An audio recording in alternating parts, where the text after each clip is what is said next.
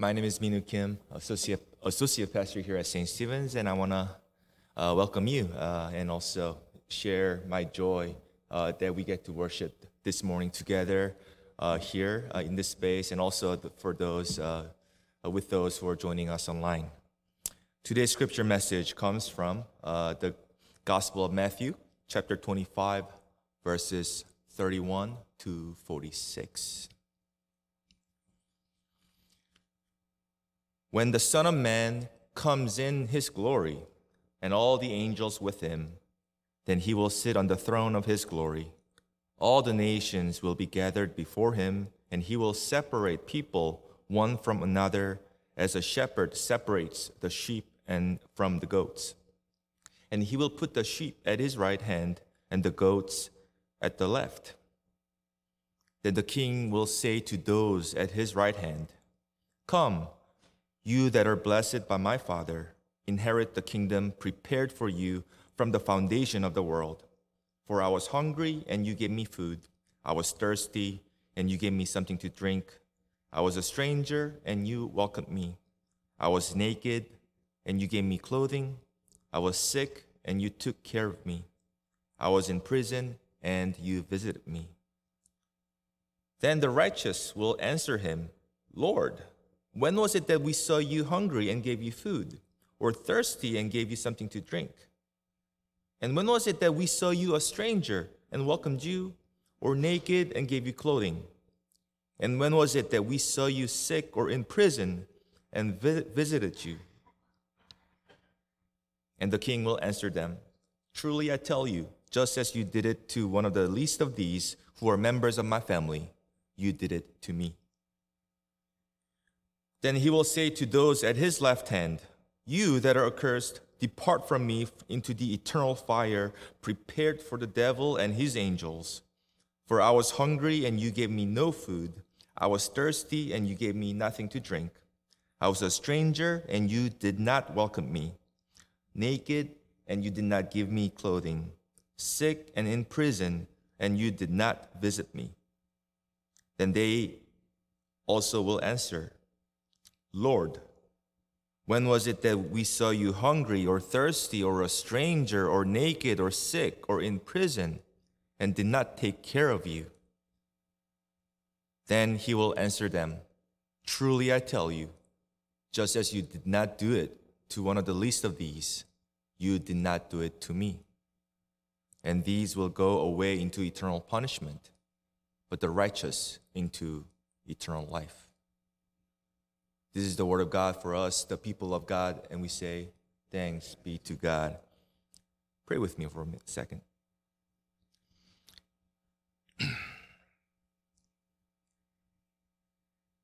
Oh Lord, we give you thanks for gathering us this morning once again as we listen to your word. May the words of my mouth and the meditation of all of our hearts be acceptable to you. O Lord, you are our rock and our Redeemer. Amen. For many of us, today is the Sunday after Thanksgiving, and for some of us, today is Sunday before Advent. And as Pastor Spencer mentioned, today is also Christ the King Sunday, according to our church calendar. Whether you are aware of it or not, all of you are familiar with the church calendar, or also known as our liturgical church year. And this church calendar follows the life of Jesus Christ and his teaching. This season, this year, the church calendar begins with what? Advent, where we wait for the birth of Christ, and it goes to Christmas, Jesus' birth. And then there is Epiphany, where the three kings visit the baby Jesus in the manger. And then there is the baptism of the Lord. After that, we go through the season of Lent, which begins with Jesus' temptation in the wilderness and then follows his public ministry.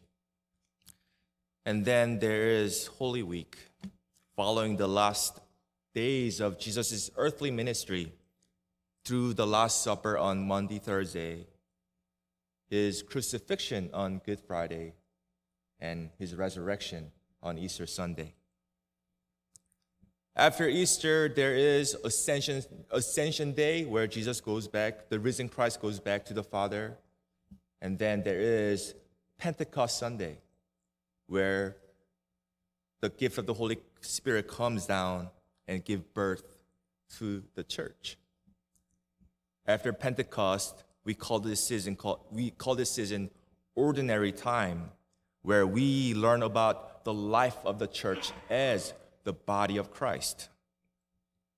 And today is the last day of this season of ordinary time, as well as the church liturgical year, as the calendar resets next Sunday, starting with Advent all over again. So, according to our church calendar, today is the conclusion, the very last chapter, the finale of the story of Jesus told by the church calendar. And so let me ask you this question. How does this story of Jesus end according to our scriptures? How does this story all end? If you're confident, you can shout it out. How does the story end? The rain? Sorry? A right hand of God sitting. Anyone else?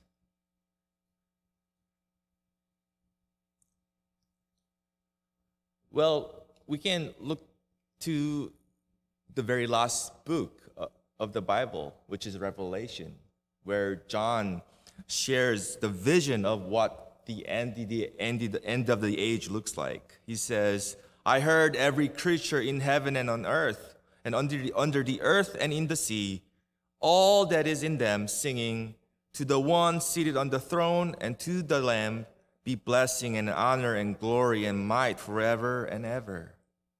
So again, Jesus sitting on the right hand of God on this throne. We have our earthly kings whom we make as our idols in our life, or whom we are forced to worship. But those kings are only temporary. They come and go. But Jesus is not only the king to whom we give our personal allegiance to, but he is also King of kings and Lord of lords, the eternal, everlasting one whom all creatures bow before, and the one who will remain and reign forevermore when everything comes to an end. This is what it means for Jesus to be king in our Christian confession. The scripture talks on numerous occasions that at the end of the age, we will be standing before the throne and be judged according to Jesus' righteousness. We call this the last or the final judgment, which is part of the final event in the divine plan that it also includes the second coming and the creation of a new heaven and a new earth.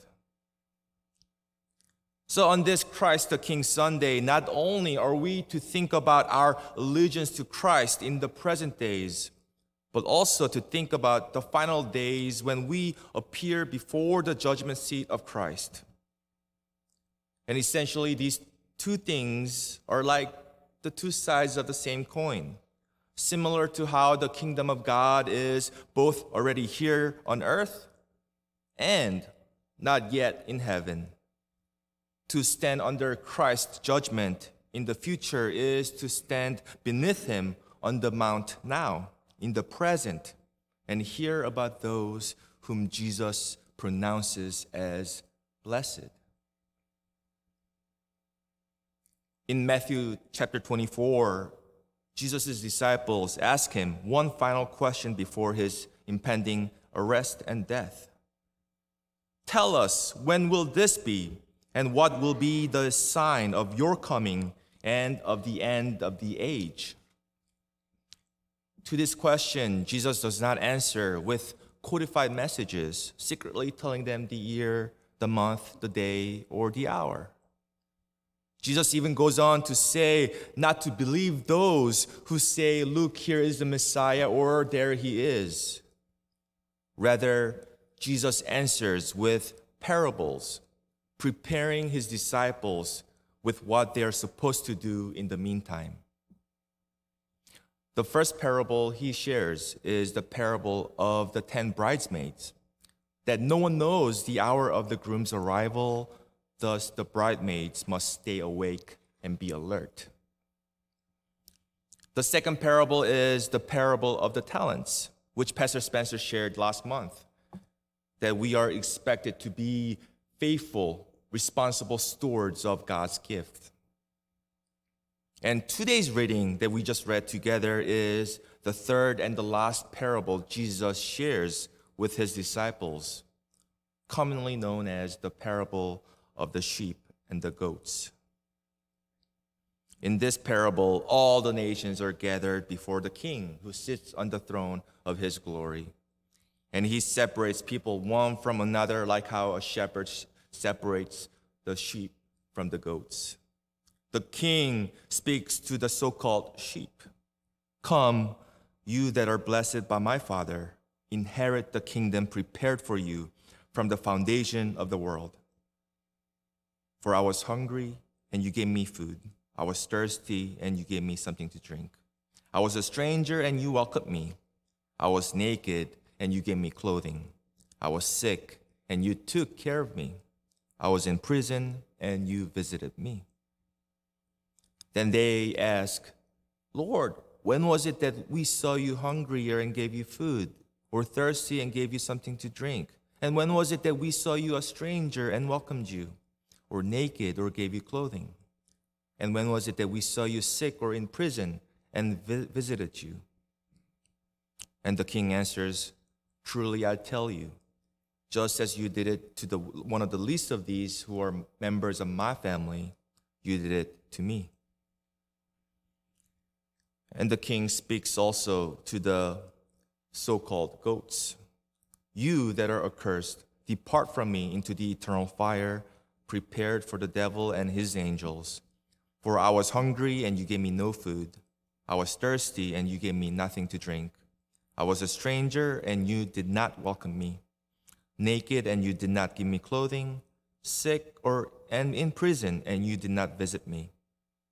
Then they ask, "Lord, when was it that we saw you hungry or thirsty or a stranger or naked or sick or in prison and did not take care of you?" And the king answers, "Truly I tell you, just as you did not do it to the one of the least of these, you did not do it to me." Now, I do not think that this parable is simply calling us to be charitable, kind-hearted people to the least of these. I also do not think the parable is suggesting that we are to pretend seeing Jesus in the least of these. Rather, I believe what the parable is teaching us now, today, is to be witnesses of God's kingdom through reimagining the idea of family. Earlier in Matthew chapter 10, Jesus says something very strange to his disciples as they are about to go on a mission.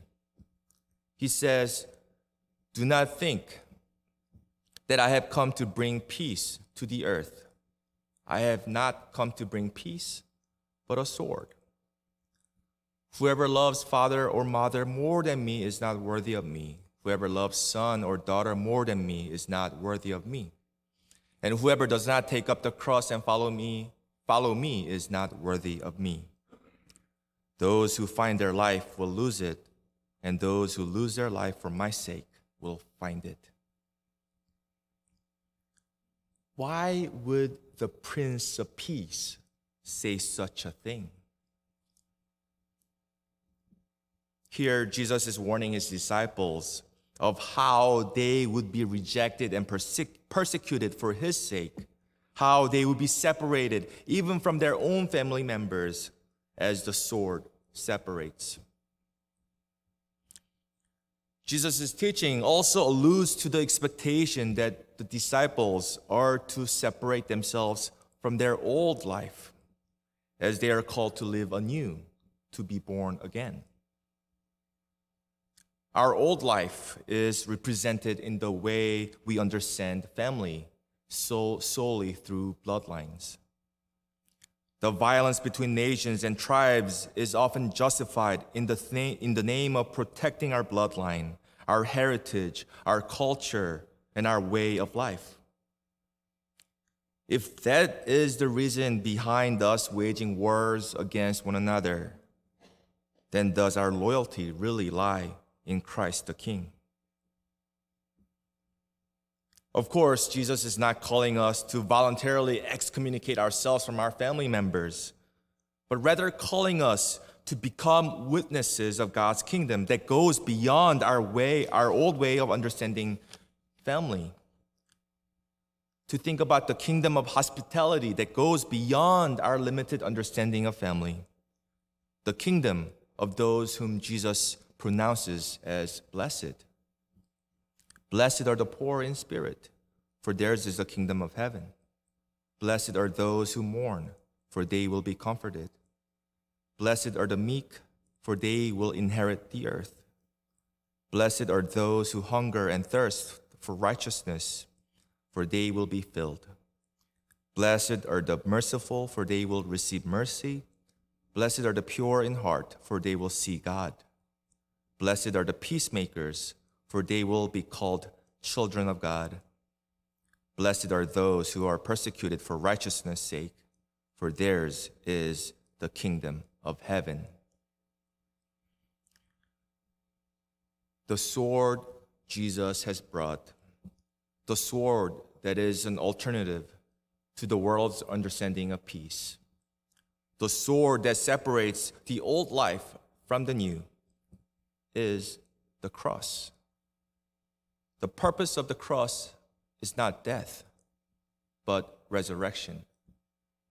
Just as the purpose of the judgment is not death, but also resurrection.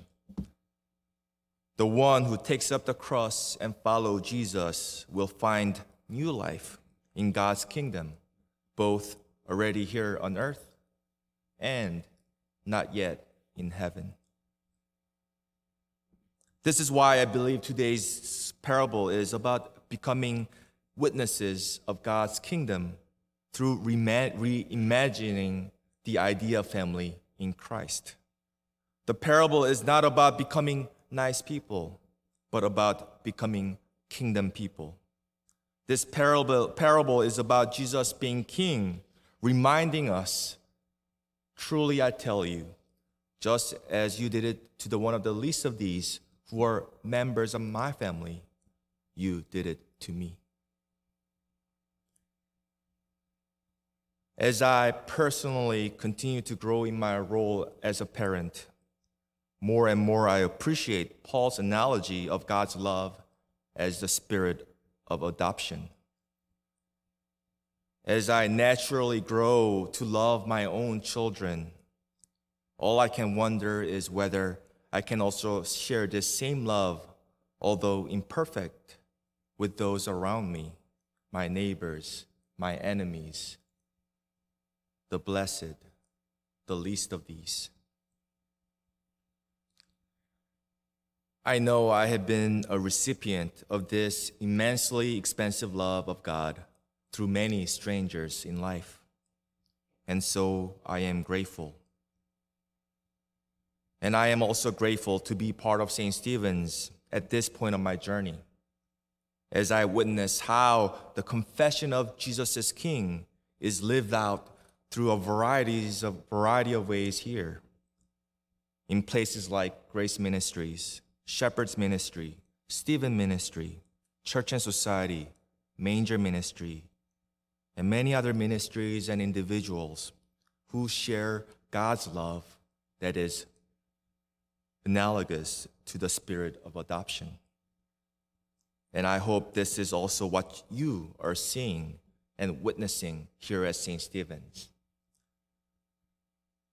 And if you have no idea what I'm talking about, I ask you to check out the Advent version, Advent edition of the scroll. Whenever we get bogged down with what is happening in our world, both near and far, whenever we get paralyzed with fear, whenever we get pessimistic or cynical about the future, my prayer is that our continued allegiance to Christ gives us hope, a kind of hope that keeps us awake and alert, a kind of hope that makes us faithful stewards of God's gift, a kind of hope that transforms us to be witnesses of God's kingdom that goes beyond our understanding. In the name of the Father, of the Son, and of the Holy Spirit. Amen.